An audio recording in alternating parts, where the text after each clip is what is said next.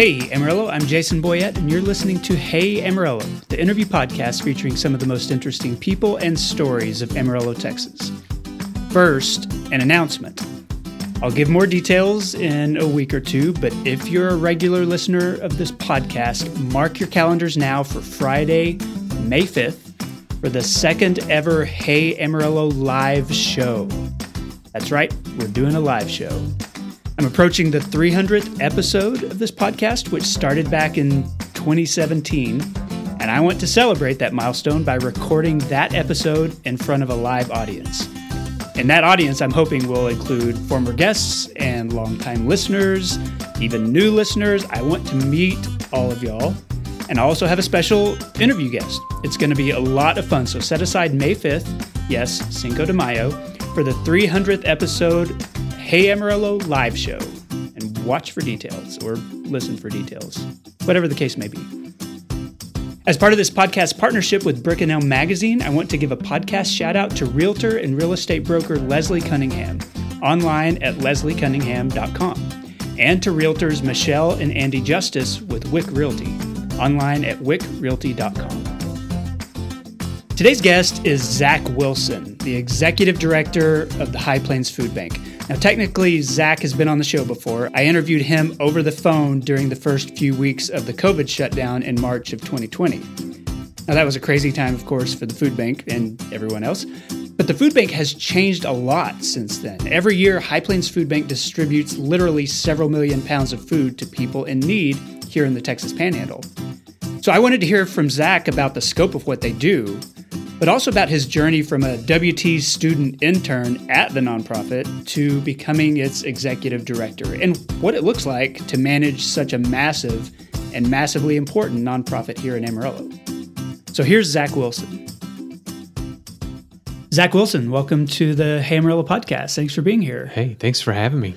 Yeah, absolutely. I'm honored to have you. I know we've spoken in the past, actually for this podcast, back during the weird first weeks of COVID. When we talked on the phone, and your life was insane at that moment, more so than everybody else's. I'm glad to have you actually in studio and for a longer conversation. Yeah, absolutely. Glad to be here. Thank you so much. Yeah, I want to start with you the same way I start with all my guests, and that's just to ask why you're in Amarillo. So what brought you here in the first place?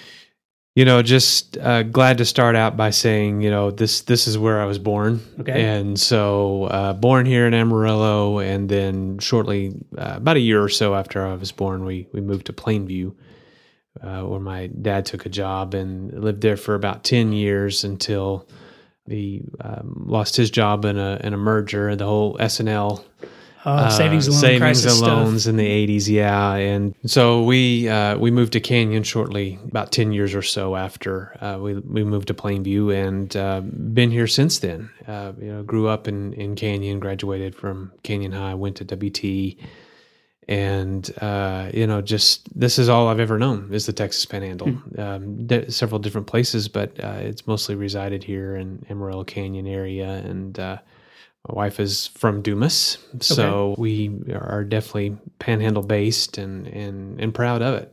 There's no other place that I would rather be, that I would rather have grown up in, and now married and have children, and growing them up in the same area. Was it a difficult transition going from Plainview to Canyon? They're both small towns. They're relatively close in size. Is there a distinct personality between them? I mean, as a 10-year-old that you might have recognized. Right, yeah. There definitely was a difference, just being a smaller town.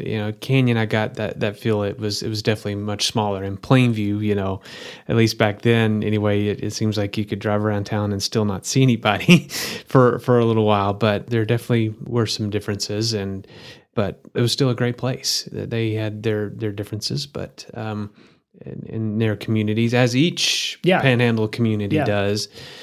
It just goes back to the people. I mean, it's just great people, and forged some friendships that I still have today, from both towns. And I know many who have come from other areas of the country or larger areas don't have that same experience. Yeah. And so I love that. And I love that for now my kids growing up in the area. When you got towards graduation from high school in Canyon, did you know what you wanted to do? I did not. I know I wanted to. After I said all of that, I know I wanted to get out of the area and go to, a bigger place. I definitely wanted to go to A&M, just go to outside of what I'd grown up in, but I didn't know what I wanted to do at the time, and so it ended up me saying, okay, well, I'll compromise and go to West Texas A&M, which was no compromise at all in hindsight by any stretch of the imagination. So got into my second year, eventually got into communications, marketing, PR, advertising, all of that. That's a pretty strong department. Yeah, it is. WT now and even back then. I realized that going in, and I was like, wow, why did it take me so long to figure that out? And then once again, those friendships, there that I forged in college, going forward. It was a great university to be at, and then I realized, hey, I'm still in Canyon, but, I feel like almost that I'm in another town. And this was before all the great development that WT went through. And so I can't imagine what it's like now. But it's kind of like my life goes in those phases. You get to a phase, everything is good. Then you kind of grow. Well, I think I grow out of that. And then you realize, well, wait a minute. I do have it good. We do live in a great area. So, yeah, I wanted to go elsewhere to begin with, and just kind of, because most of my friends or most of the folks I graduated with were going to DFW or going to a larger metro area. Well, and there are still local students who will go to WT thinking that they're going to transfer. Almost treat it like Amarillo College. Like, let me do this for a year or two, get my basics out of the way, and then I'll go on to A&M or I'll go on to UT. Yeah, was that maybe your plan? And you thought, oh, I don't have to do this. I thought that. I thought, well, and this is something my parents told me. He said, well, you can always start here and see what happens. But WT has this strong of a department if you're interested in this and that, and kept trying to coach me that way. But so about midway through my sophomore year, I started seeing a lot of folks I knew come back. Okay, they're transferring back to WT for one reason or the other. And thought, okay, and came back, and even some came back from tech. So it was like, okay, well, if they're coming back here, then maybe I should just ride it out, see how things are going, and it turned up being obviously the best choice for me. So I am familiar with the communications and PR marketing program at WT because that's my career. That's also my daughter's focus when she went to WT. And I know it's one of those career paths that can be really nebulous or flexible, depending on how you want to look at it. It's not like you get a legal degree, you go and you do law. Right. There's a lot of ways that you can go. When you did that, did you think, okay, here's my career path. This is definitely what I want to do, or were you just doing what felt natural and see what happens? That's a great question, because I was feeling like, okay, wow. When you get to that place where, we had to do internships now, and now things are starting to get real. And I remember thinking, okay, so what do I really want to do with this? What can I do with this? And then hit another big question mark. I was like, wow, this has been a great experience and learned a lot, but I still don't know what I wanted to do. And it was out of sheer hesitancy that I had to do this internship to get credits, to graduate, that I found this one place that was just a voluntary internship, over the summer that would get me what I needed to graduate, and it was at this place called the High Plains Food Bank. And it was from June to August, and I go in there not knowing what to expect, and they said, hey, it's all hands on deck here, and this is what we do, from operations all the way down to marketing and our handful of events, and to the data entry, and to all these things that make it possible to run a nonprofit. And I said, okay, well, I'm going to stay busier than I thought I was going to. And then an amazing thing happened. I ended up loving it, and going out to places that we would distribute food at, and seeing, the various different communities that comprise, the Texas Panhandle, and how each is different from the next, but all with the common thread of helping folks.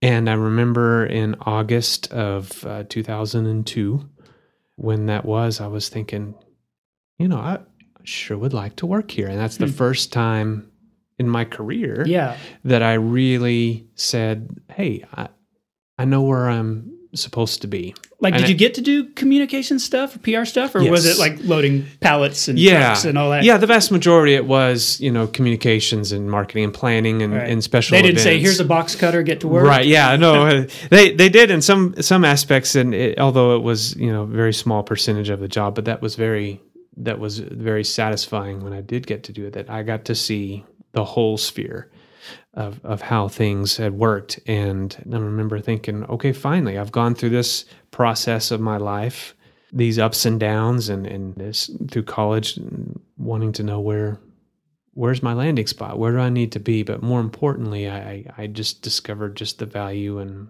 helping folks. And with that true need of food, and something that we had gone through as a family early. I mean, just pieces just started coming together in an amazing way. So I'm going to assume that you didn't have that experience as an intern and then graduate from college and apply to be the executive director there.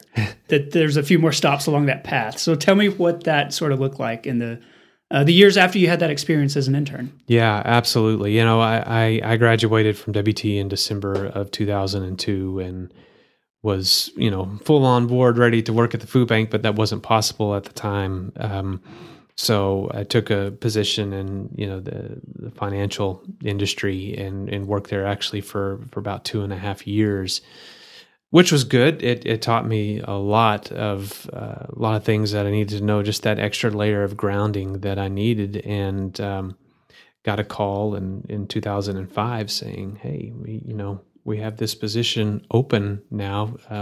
So they remembered you? Yeah, like they came back to I you? remember Tiffany, she told me, she said, I'm going to step down, and if you're really interested in it, I'll definitely put your name forward and you can apply and go through the process. And it was, communications, marketing, special events, planning.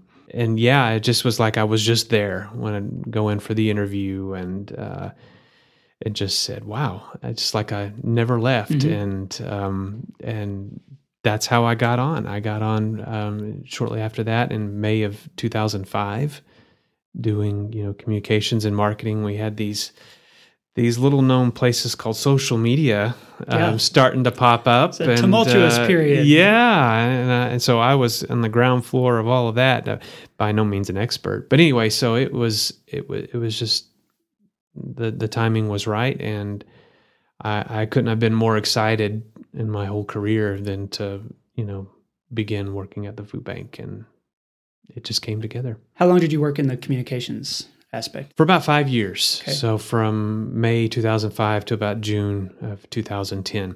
And shortly after starting in May of 2005, several months later, in August of 2005, we had Hurricane Katrina. Okay. Hit the coast, and just, massive response from our area, of course, to help, our neighbors on the. So I got to.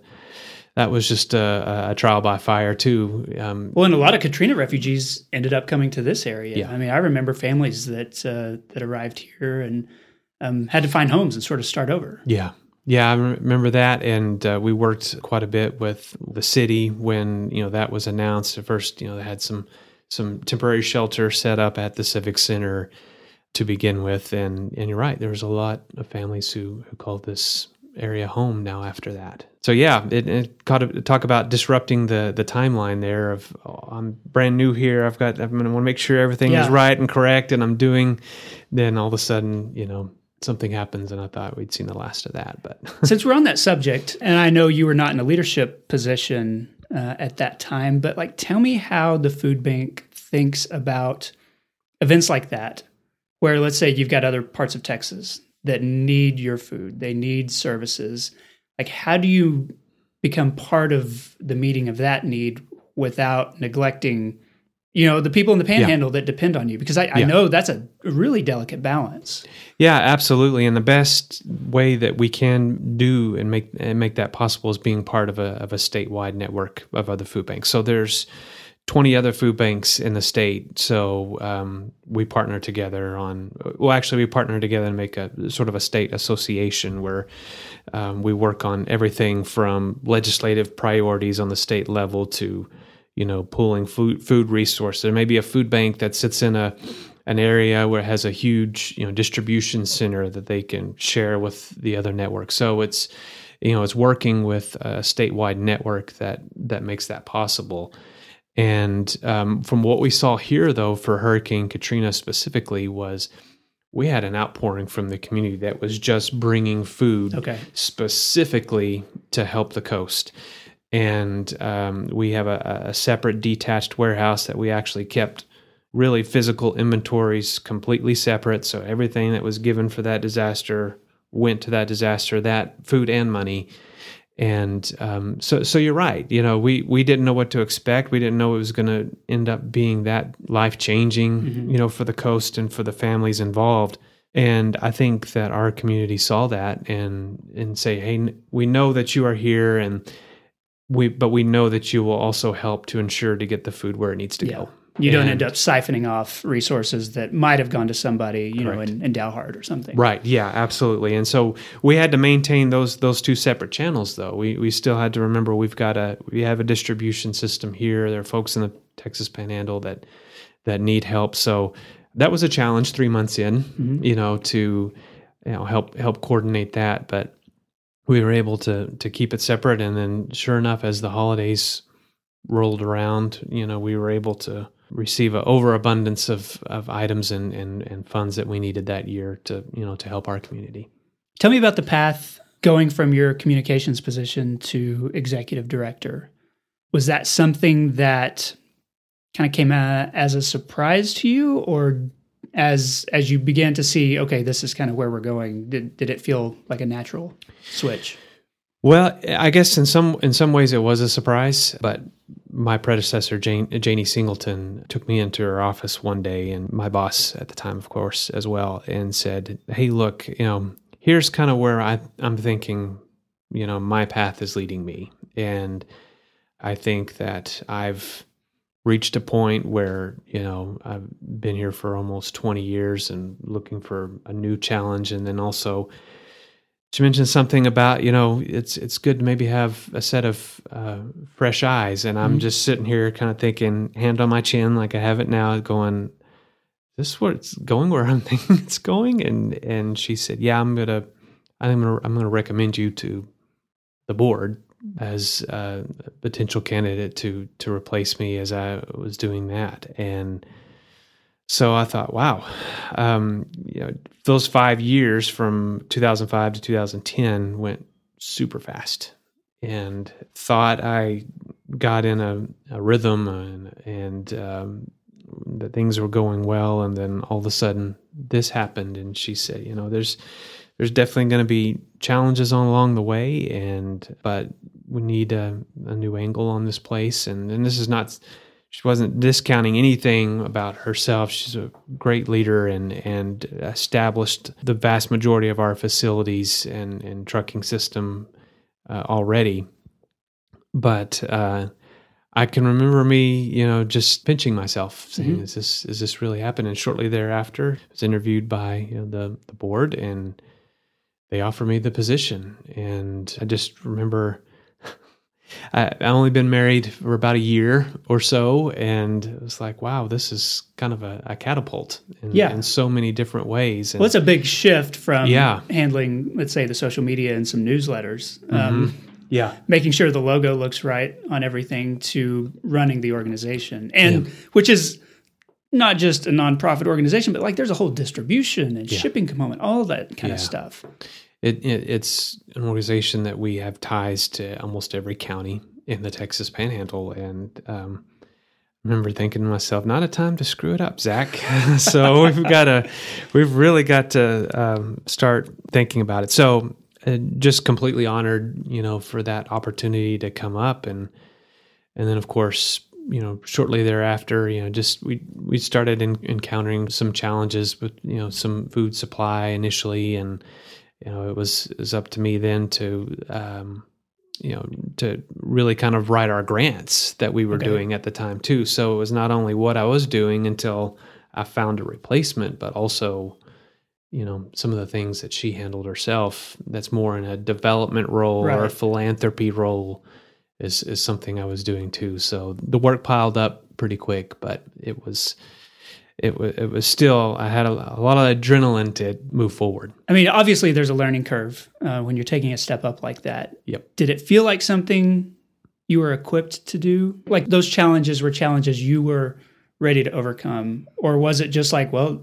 Janie wants me to do this, I better do this? Like, did it feel like this is what I want to do? I'm in the right place.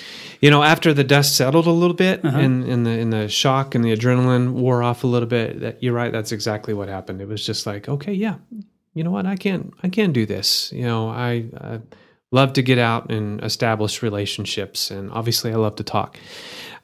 So these things, kind of, work in my favor. And, once again, as these little bell curves in my life keep happening, here's another one. Here's a great opportunity, but more importantly, driven by how can we continue to help folks. I want to give you the opportunity to compare where the food bank is now in 2023 to maybe where it was in 2010. I think a lot of people are familiar with the work that you do. They may not know the full scope of it, sure, but pretty good name recognition. A lot of people will give towards it. But how has it changed? Like, how have you seen it grow in the past 13 years?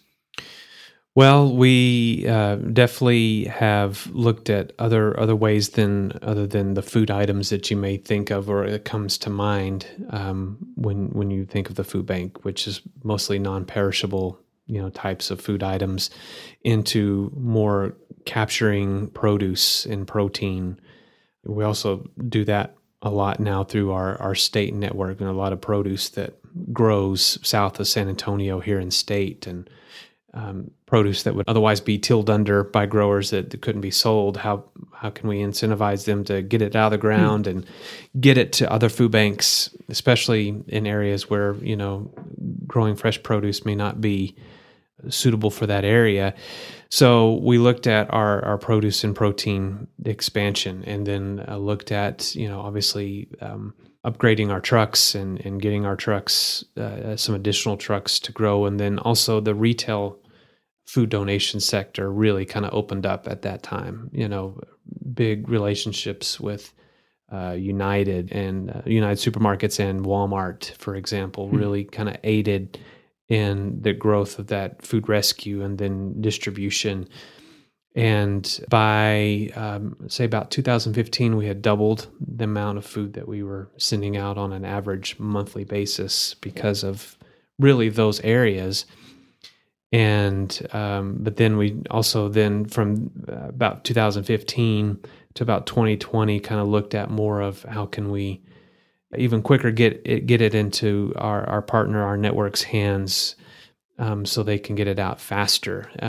So we would have, for example, produce or a food donor who come in who has a perishable food item, wanting to connect it to people that need it the most, but it may be 2 truckloads of produce or of some of those items. So we would then, connect them with our trucks, and then have a network where we can quickly distribute that, just in time deliveries. Okay. In other words, so that helped, kind of aid in the growth of our distribution channels. And then, we hit some rough times in 2018 and 19 where, those started decreasing rapidly, and it was hard to, we hadn't been really in the business of purchasing a lot of food or bringing food in, although we can, and we did, but it was mostly dependent on, getting fresh produce out, getting fresh protein out, working with our retail partners to then, capture food that's going to go to waste, but get it into hands. I've had a lot of conversations with businesses and organizations about how the crisis of the pandemic transformed that organization. Whether it's a restaurant turning to delivery and they hadn't done delivery, in the past to, companies that now allow work from home or remote work a certain portion of the week. Stuff that probably might have taken 10 years to happen, and then all of a sudden it was thrust upon us, over several weeks or months. And I wonder, what are some of those lasting things that happened during COVID at the food bank that make it look different now than it did in January or February of 2020? Oh, yeah. I mean, I remember, as everyone did, when all of that started, and really questioning for the first time, like, wow, how is this now going to work? How is, when, we go into our, retail stores and can't find what we need, how is this going to work more so for folks who really need it? And showed us that, we need to go some areas that we were lacking, such as proactively purchasing or acquiring and bringing food in ourselves, and to make that a priority. And I mean, making a priority, it wasn't necessarily a budgetary priority because, the funds just weren't there. Yeah.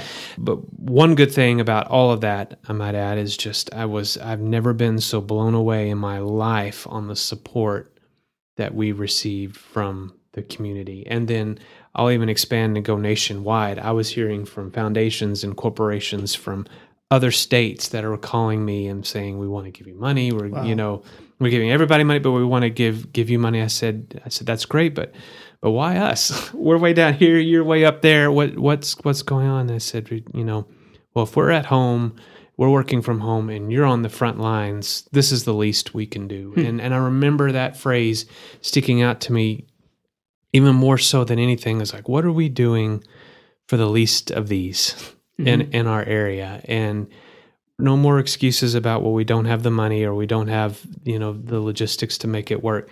We need to now find a way to make it work. Even when this whole thing ends, what do we do when we come out on the other side? And so that's what really transformed me. I just remember it was an individual out of Pennsylvania, actually, that example I just gave. And I ended up talking to the food bank that's in that area and just saying, are you okay with this, first of all? This guy wants to give us... Yeah. I mean, they make sure they gave to you first. Yeah. And he said, oh, no, this individual is just, I've never seen anything like it. He wants to make an impact, and he's burning up his phone trying to help the entire country in the best way he can. And so for us, that means, some shifts on what we've always done. I have a pin in my office that says, but we've always done it this way, with a big red circle with a line through it. And it, I don't see myself as something as set in my ways, but I thought, well, maybe I am. Maybe we're not doing everything that we probably need to be doing to help our area. And so I remember, if we ever get on the other side of this thing called COVID, that things are going to change, and that's where we are. I mean, we have got 5-6 new trucks on order.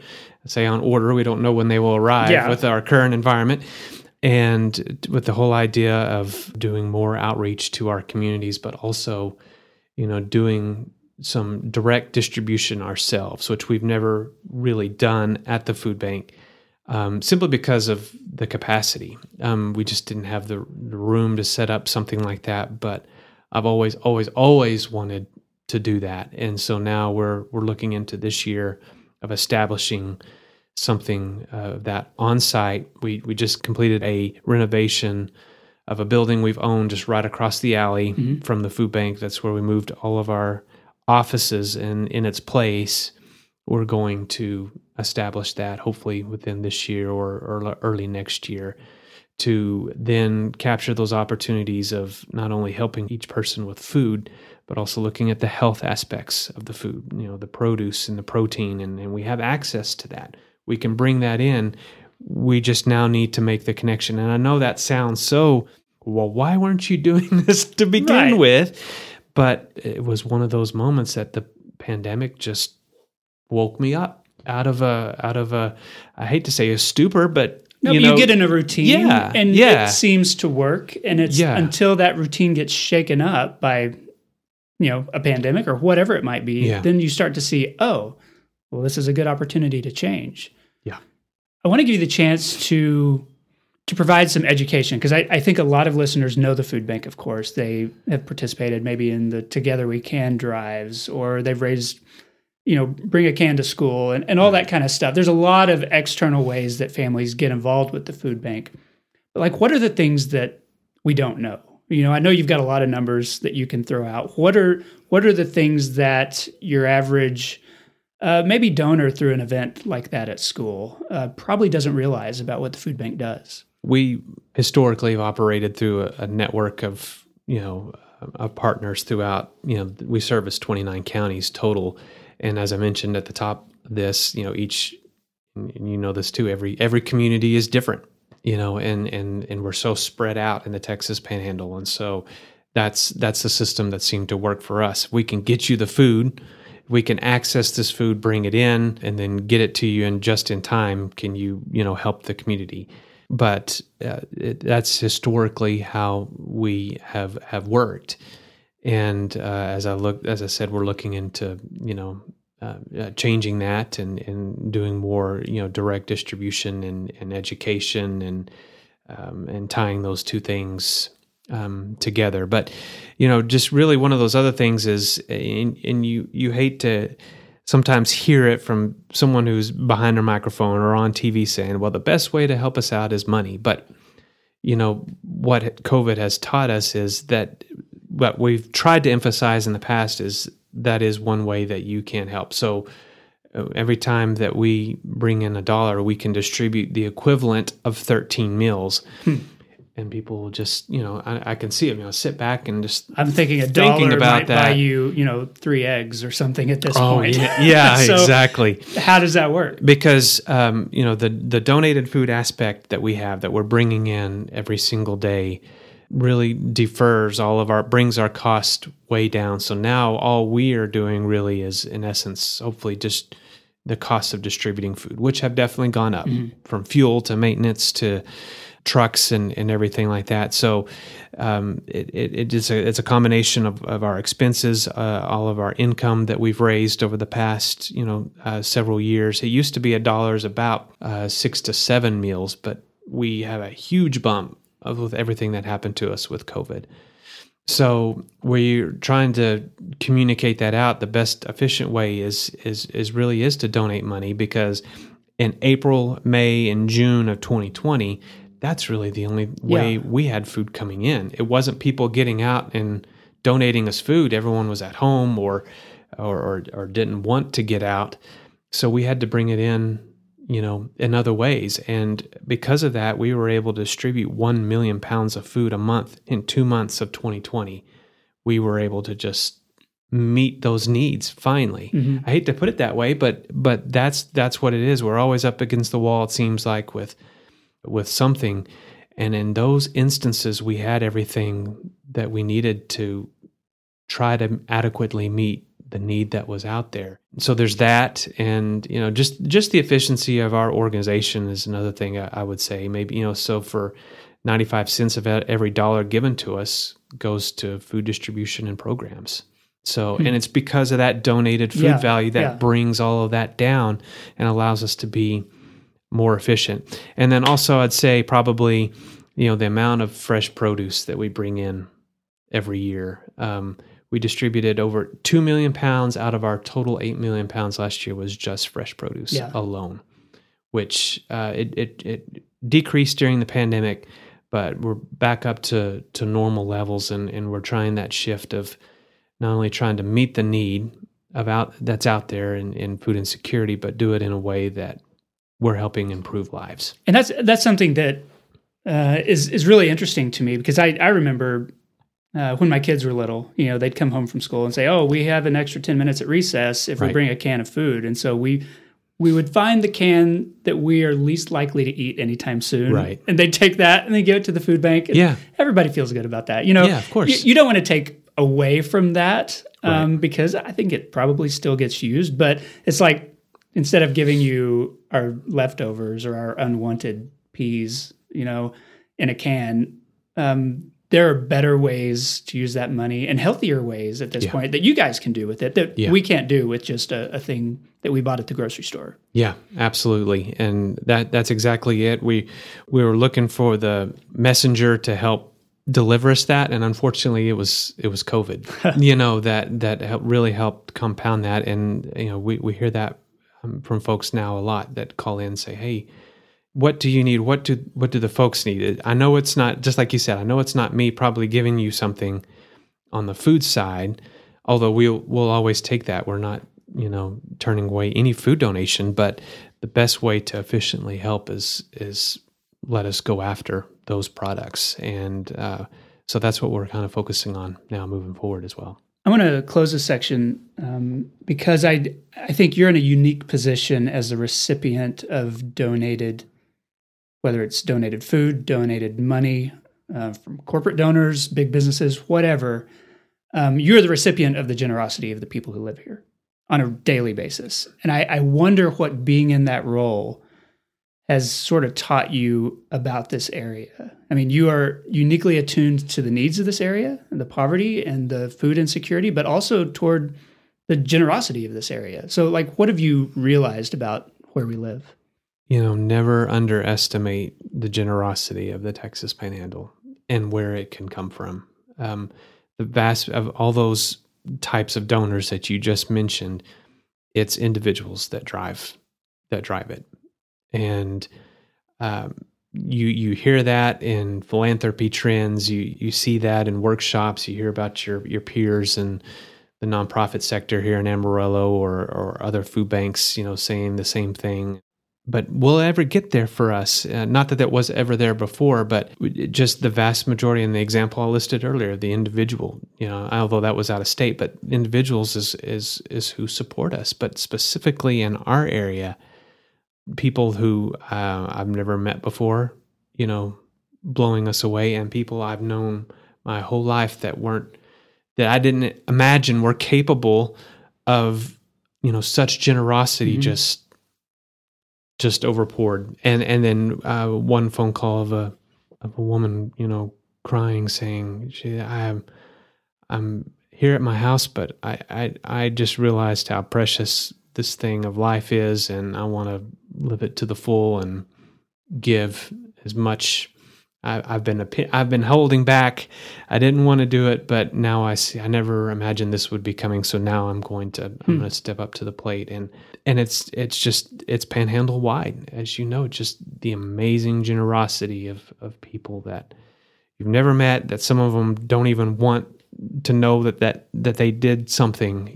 They just want to give and do it selflessly. And I can't really put any more words to it to describe how amazing that is, and really how amazing that this area is compared to other parts of the nation when it comes to giving. It's absolutely amazing. This episode of Hey Amarillo is supported by Lazy Boy Home Furnishings here in Amarillo. You know Lazy Boy as a national brand, but its Amarillo store is independently owned and operated by the Hawkins family. They live right here in town. And here's the thing, they offer a lot more than just recliners. You'll find all kinds of furniture there in a variety of contemporary styles, fabrics, leather, colors. Amarillo's locally owned Lazy Boy Home Furnishings has a ton of those products in stock, ready to take home or deliver today. And they've got special financing right now, up to 48 months. So go visit the showroom, Lazy Boy of Amarillo, today at 3636 Soncy. Okay, I'm back with Zack Wilson of High Plains Food Bank. Zack, this is the part of the show I call 8 Straight. 8 Straight is sponsored every week by Panhandle Plains Historical Museum in Canyon on the WT campus. I imagine you visited there as a student and probably absolutely. Recently. And love it, yeah. It's the largest history museum in Texas. Its collection includes a set of Western lunchboxes, since we're talking about food, that were based on TV Westerns from the 1940s and 1950s. And I've seen this collection, and they look just like the lunchboxes I had when I started school in the late 70s, except mine were, Star Wars and stuff like that. And so that technology really didn't change from the 50s into the 80s. Now it's really different. My lunchboxes will probably be in a museum someday. So you can learn more. You can see those at panhandleplains.org. Okay, when you think of Amarillo 10 years from now, And I know long-range planning is probably a lot of what you do. What do you hope for?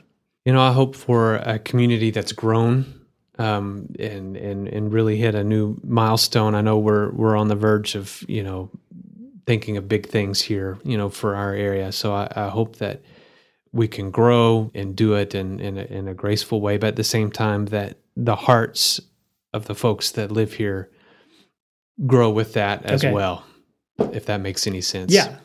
Just with our area and helping and knowing that there's going to always be differences of opinion, but when we all put that aside for the greater good of, helping our area succeed, but also helping its people succeed as well. Yeah, there's an aspect of growth where you want it to happen, but not so much that it changes the personality of a place. Yes. And you have places like Austin that are going through growing pains, and people that live there are like, this is not the Austin I remember. And you don't want anybody to say, well, this is not the Amarillo I remember, from 10 or 15 years ago. Yeah. While still expanding enough to continue meeting the needs of this area. Right, absolutely. We need to grow, but at the same time, doing it in a way that that maintains our identity. Okay, other than wind, and this is a good day to take this off the table because it's one of those terrible wind days. But other than wind, what does this area have too much of? I'm going to kind of venture on the humorous side, or try to be. I'm just going to say there's a lot of road construction.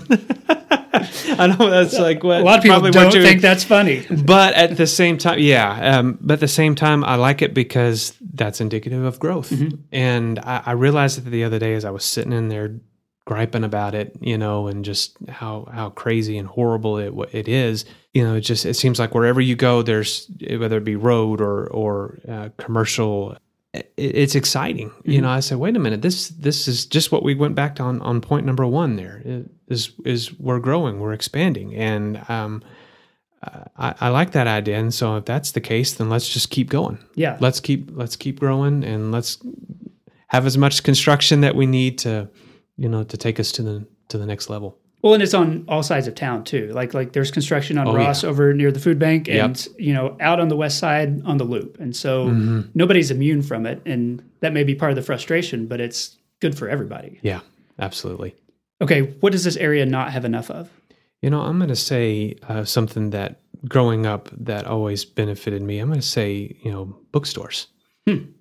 Yeah. I mean, we have some, and I know more now than we did 6 or 7 years ago. So not discounting that by any means, but it just seems like when I was growing up, summertime, it was summer reading program, and I always had a book in my hand, and even now I enjoy walking in and, just browsing for books, looking at books, looking for, vintage books, looking for, going through, maybe we all have these yard sales and garage sales. You can find some great, some great gems there, but having that, provided I have the time to do it, that time was always against me, it seems like, and I never have enough time, but it just seems like I would love to see a lot more of that. And as we're, we have schools and nonprofits that are encouraging that in our kids and trying to get that instilled in them about reading and a love for reading and a love of books. It sure would be nice to have those on every other corner. Yeah, to be honest with you. Well, we've made progress. Yeah, I hope it continues. Yeah. Fully agree. All right. What's the most underrated thing about living in Amarillo? Having lived here, this may be another seemingly weird answer, but I'm gonna say the people. The people are the most underrated thing that we have, because as we just mentioned earlier, we think about times of crises and times of need or natural disasters and things like that, where people, and now add viruses to that list, where people stand up and help out the community. But, these are just good people that live here in our area. And an example of that is back in September, I was involved in a car accident. And I remember getting out, shaken up, obviously. And I had people stopping not only just to see if I was okay, but people offering to, I can go get you some food, go get you some water. I'm like, wait a minute, What, are you serious? I mean, that's wonderful. I appreciate that. Just the people that live here. And I think for me, since I do live here, sometimes you can just take it for granted. Unless it's one of those options that I mentioned a second ago. But I think we as people kind of underrate ourselves, that the goodness that people have here, and just the willingness to help their neighbor out, or just have a friendly conversation. Okay. Other than your own, which we can take off the table as well, what's one local nonprofit you appreciate? I'm going to say Heal the City here. Great organization that, health seems like to be on the forefront of people's minds, obviously lately, but there are a lot of people, and this is a whole separate podcast and a whole separate thing, but, food insecurity lends to a slew of health problems. Yeah. And they have committed themselves to helping folks who don't have the ability, to have medical care themselves, to go out there and receive it. And just seeing so many success stories of folks coming in, and even folks that I know that, said, wow, they really helped me out, and encouraging a healthier lifestyle. And so they do great work. That was a hard one, though, because there's a lot to choose all from. the nonprofits here, hands down, are wonderful organizations. What's your favorite local restaurant or food truck? I'm going to say Youngblood's right. Cafe here in Amarillo. And not just because we have a civic group meeting that meets there, but just the food is great. Yeah. I love the good old home cooked meal aspect of things, and I'm a big breakfast fan. So I have a really, really strong breakfast menu. It's always crowded too. So it tells you you're in the right place. Yeah, that's a good choice. Okay, what's your favorite coffee shop? I have to say Roasters. Grew up with it. Yeah, and always a great go-to. Is there a particular one you go to?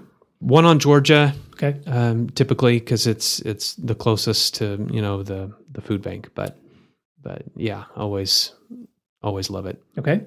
And last question: when was the last time you visited the Big Texan? It was actually last year. Was it? Yeah, it was great. We had an event over at Starlight Ranch, and we went over there afterwards. And okay. Seeing all sorts of different cars and people there, from the attractions and folks coming in, but it was actually last year. All right. It's a good place for people watching, for sure. Yeah. You'll always hear international accents almost any time It's of very day, surprising. any day of the week. Yeah, absolutely. And I was surprised by that as well. Yeah. Okay, well, that concludes the 8 straight questions. I like to close, Zach, by asking my guests to endorse something. So what's one thing you would like listeners to know about or to experience? Well, one of the biggest impacts I've had in my life is being outside. Mentioned the book part earlier, but outdoors and history have always fascinated me. So one thing I realized a couple of years ago, my wife and I went to North Carolina, the Outer Banks there, and it has an amazing history. Not only is it beautiful beaches and lighthouses, but has an amazing history from colonial times all the way up to World War II. But when you look at our bringing this together by saying the outdoor areas that we have here in the Texas Panhandle, one we all know about, Palo Duro Canyon, but looking at the history, the sad history of Palo Duro Canyon, and other places like Buffalo Lake, south of Umbarger, and of course Lake Meredith and Flint's, out there. I mean, I'm blown away that we live in an area that has such rich history related to our outdoors that most of us don't know about. And so there are plenty of resources out there, plenty of books. Panhandle Plains Museum is a great storyteller in that regard. And just go and check that out. I mean, it may seem like on a day where it's windy. I mean, and I guess no one will ever know when we're recording this because wind is always evergreen thing here. We're not dating ourselves at all. But look at that, and that's something that we've started doing with our kids, kind of relating our history to where we live to where we go. So you can never get enough of that. I'm one of those dads that likes to stop and read the historical markers Nice. Which I don't understand why you wouldn't want to know what happened here 100 years ago. But, yeah, absolutely. Yeah. And it's just amazing to me, and maybe because I'm getting older, I don't know, but my kids are catching on to some of those things too, and I love that. Okay. Zack Wilson, thanks so much for being on the podcast. I appreciate it. Hey, thanks for having me. Appreciate it. And that concludes the episode. I want to say thanks to Zack for the interview. Of course, you can learn more about High Plains Food Bank at hpfb.org. Thanks also to Angelina Marie for editing this episode, and to sponsors Lazy Boy Home Furnishings and Panhandle Plains Historical Museum for supporting the show. Don't forget, the Hey Amarillo 300th episode live show is coming on May 5th. For more details, you'll hear those soon. Hey Amarillo exists on a weekly basis because of listeners like you and the local people who support it financially through patreon.com/HeyAmarillo. Hey Amarillo's executive producers include Jason Burr, Katie Linger, Corey Burns, Josh Wood, Wes Reeves, Patrick Burns, and Barbara and Jim Witten. This has been episode 292. You see how close we are to 300? Like just a couple months away. 292. My name is Jason Boyette, and I'll see you next week.